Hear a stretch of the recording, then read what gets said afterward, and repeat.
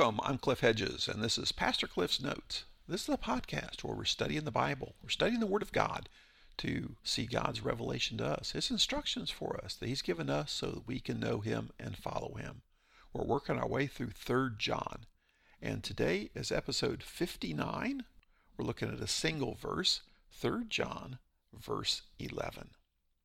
John writes, "Dear friend, do not imitate what is evil, but what is good. The one who does good is of God. The one who does evil has not seen God." He's given a commendation to Gaius. Gaius clings to the truth, is solid in the truth, and lives out the truth. His life reflects the truth. And Gaius actually lives that out by taking care of others, by loving one another. And he even loves strangers who are followers of Christ. As the itinerant preachers and evangelists come through, he takes care of them. He gives them lodging and food and financial support and then sends them along their way. So Gaius is the example of how we should live. But then he gave the example of Diotrephes, who is the opposite of that. He is arrogant, he is prideful, he is stubborn, he is full of himself, he will not listen to authority, and he's bad. John now shifts back to Gaius. He says, "Dear friend," and so this is addressing Gaius, "do not imitate what is evil."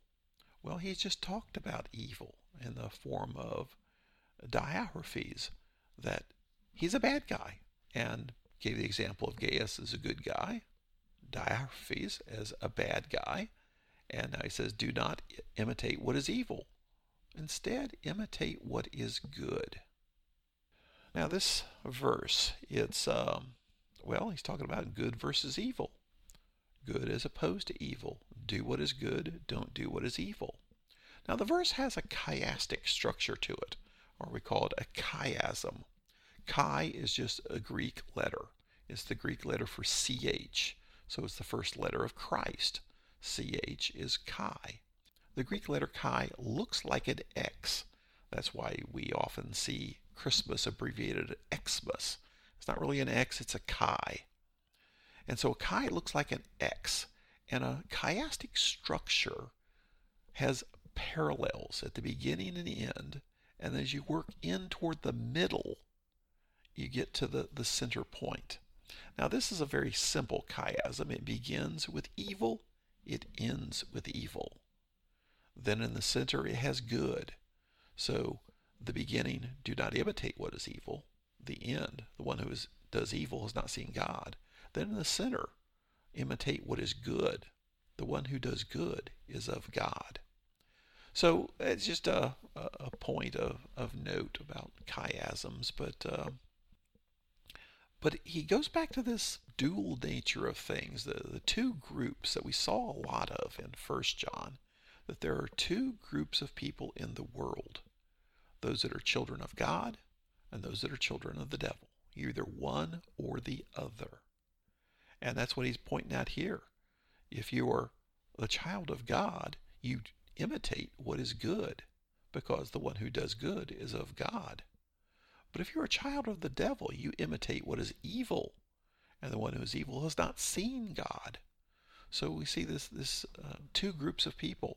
Which group are you in? Are you a child of God, or are you a child of the devil? Do you imitate what is good, or do you imitate what is evil? Now this word imitate, it's the Greek verb mimou, from which we get the word mimic. It means to act like, to imitate. And there's a challenge about imitation, and an introspective question. Who do I imitate? Well, the Bible tells me to imitate Christ, to follow Jesus as my example. And we could try to do that, but we also imitate people. And the question there is, who do I imitate as a person? For the people who read this letter, they would want to imitate Gaius, not Diotrephes. He's one not to imitate. And so as we hang out with people, as we develop mentors, as we allow people to be influences in our life, we want to have people around us who we can imitate, people who can show us how to follow Christ. And this is an important aspect of discipleship as we disciple one another. So question is, who am I allowing to disciple me? Who am I allowing to be my mentor? Who am I imitating? Is there someone who I have a relationship with who that's somebody I should imitate? And if not, maybe I should try and find someone like that, someone who I can imitate. And then another question, what kind of example am I giving? Would I want somebody to imitate me? Would I want somebody to actually follow me and do what I do? What kind of example am I living for others? When we talk about discipling, we talk about mentoring. There's kind of three levels of that. I should have somebody who is a little further ahead than I am, who is mentoring me.